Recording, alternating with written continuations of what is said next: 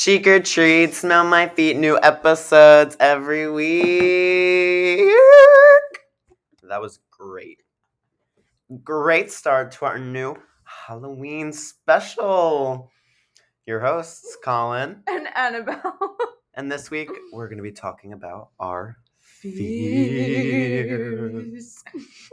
In theory.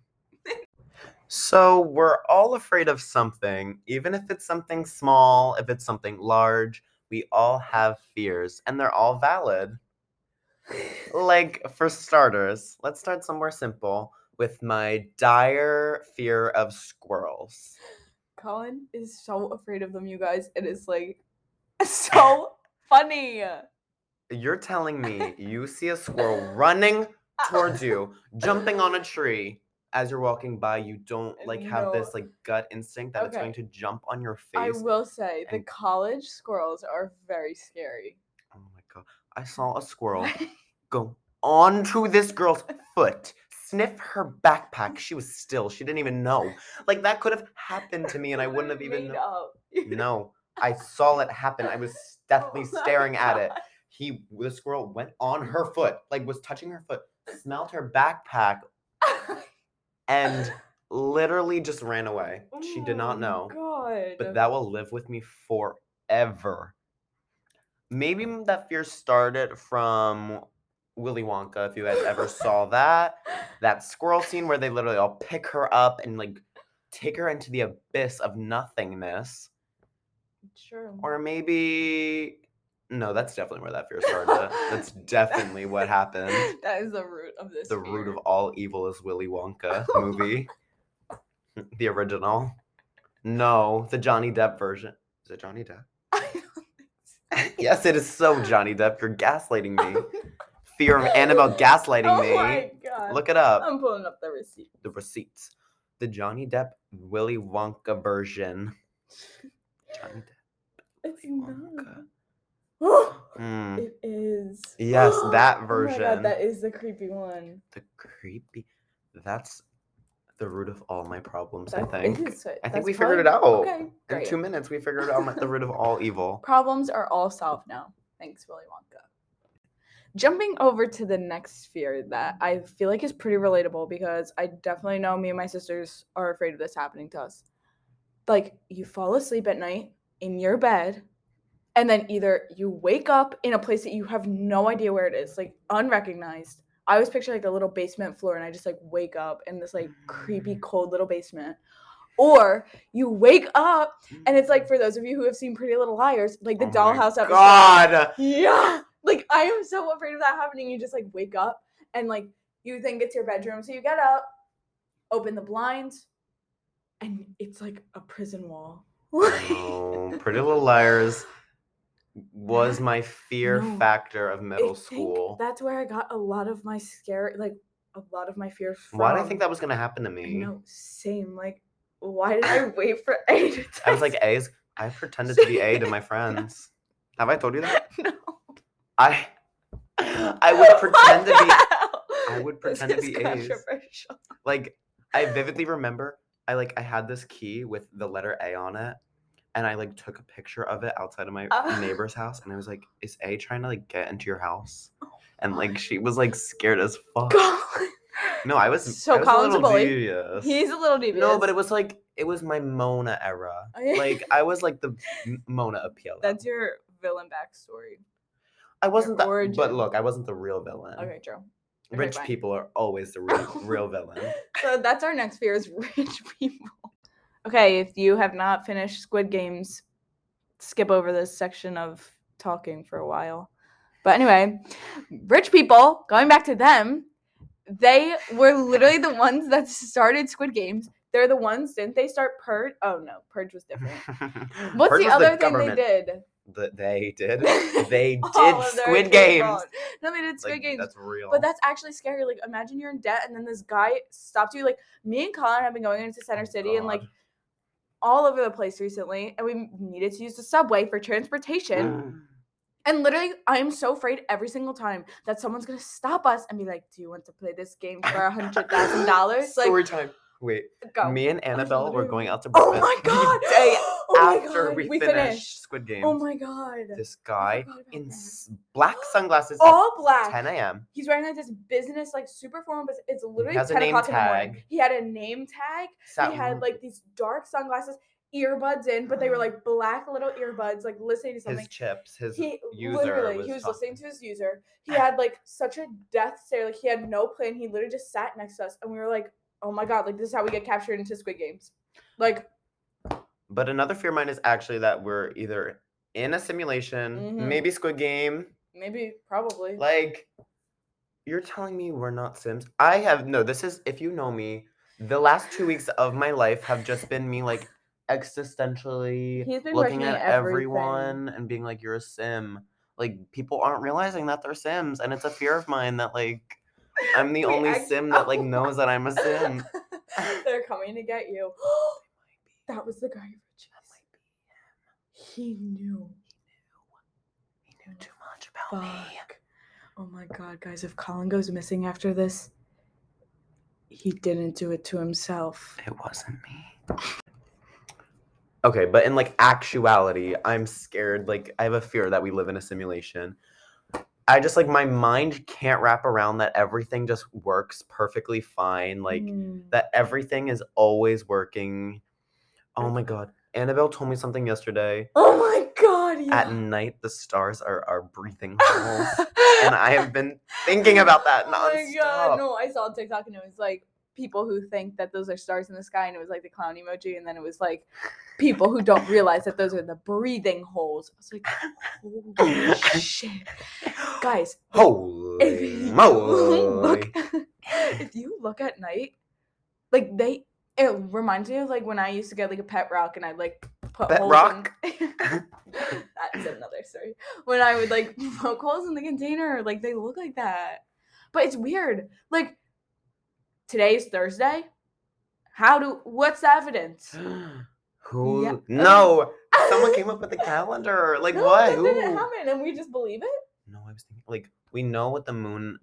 Oh, never mind. That makes sense, because we can see the moon. But, like, that there's hours of the day. Like, everything in this world is fake. Everything. Homework, school and homework is fake. No, it's weird, because if you actually really think about it, like, we could so easily be getting like controlled right now. We just don't know.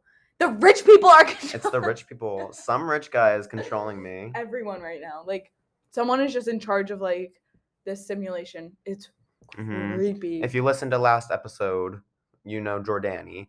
And this morning Jordani was convincing me that we're puppets and we have puppeteers. I believe him. We do have puppeteers. No, not a puppeteer. More like sim user. Yeah, definitely sim user, but puppeteer is like the same thing. Okay, maybe. We're shifting gears a little. We're changing the tracks. And a little more serious of a fear now is that every second I feel like I'm being judged. And it's not in the way that's like, oh, I have a presentation. Like, I have to go stand in front of people. Like, what are they going to think of me? Like, no. Sometimes still walking around this campus, I feel like literally all eyes are on me. Like, everything pauses for a second and people are staring at me like head to toe, overanalyzing every single thing I'm doing, and it freaks me out. Yeah. I have a similar fear. I have like a fear of being perceived a certain way. I don't know. And a big thing with that is kind of like social media, how that has affected that fear. And I even like deleted social media for a few months because of it.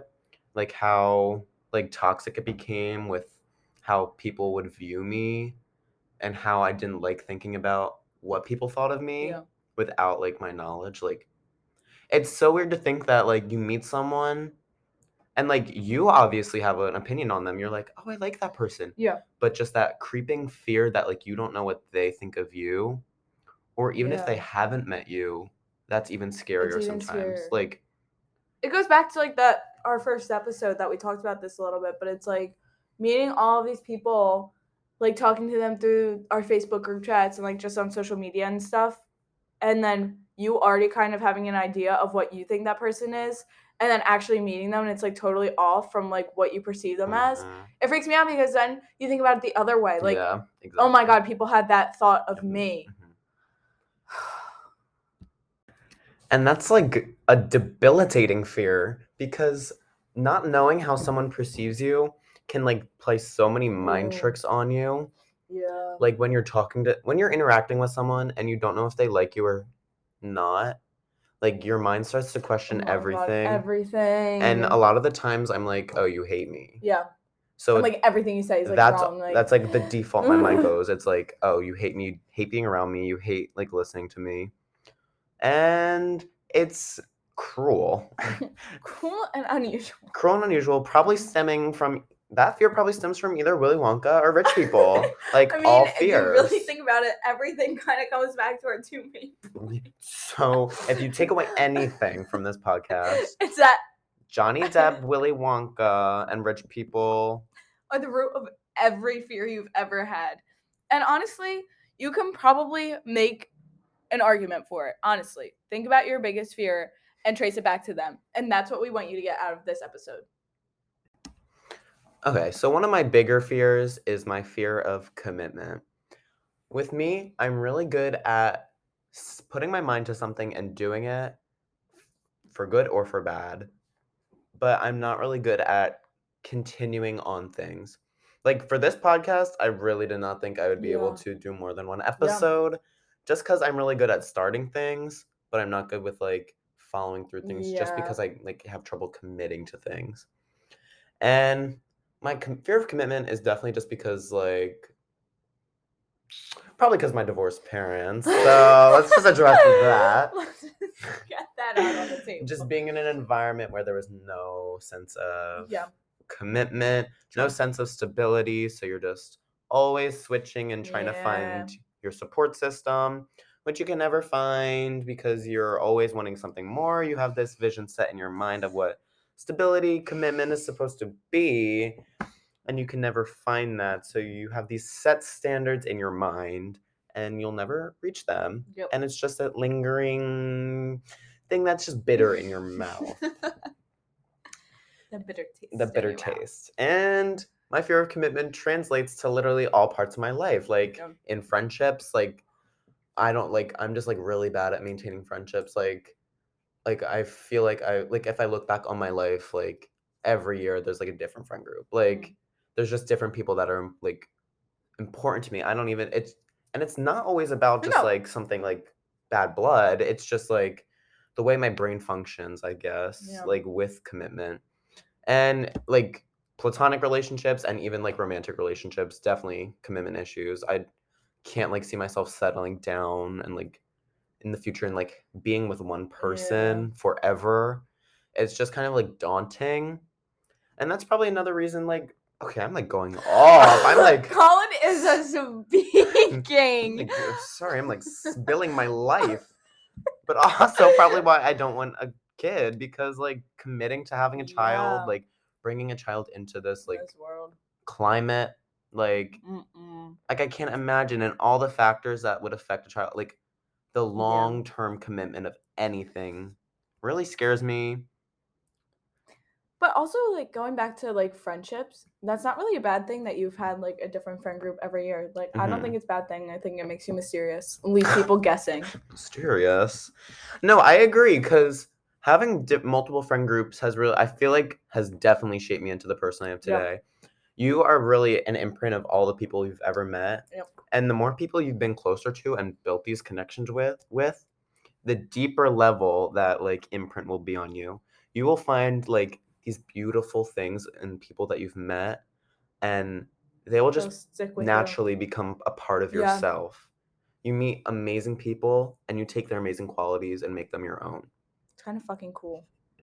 I think another good thing about, like, not really being defined, like, friend hopping, if you will, it's like you're not associated with anyone. Like, people don't think of you and think of your group of people. It, like, keeps you different and mysterious.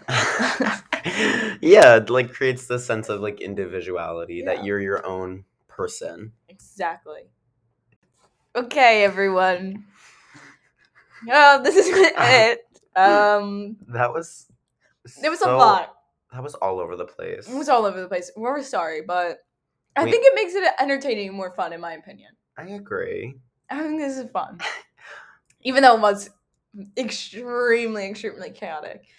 But thanks for listening anyway.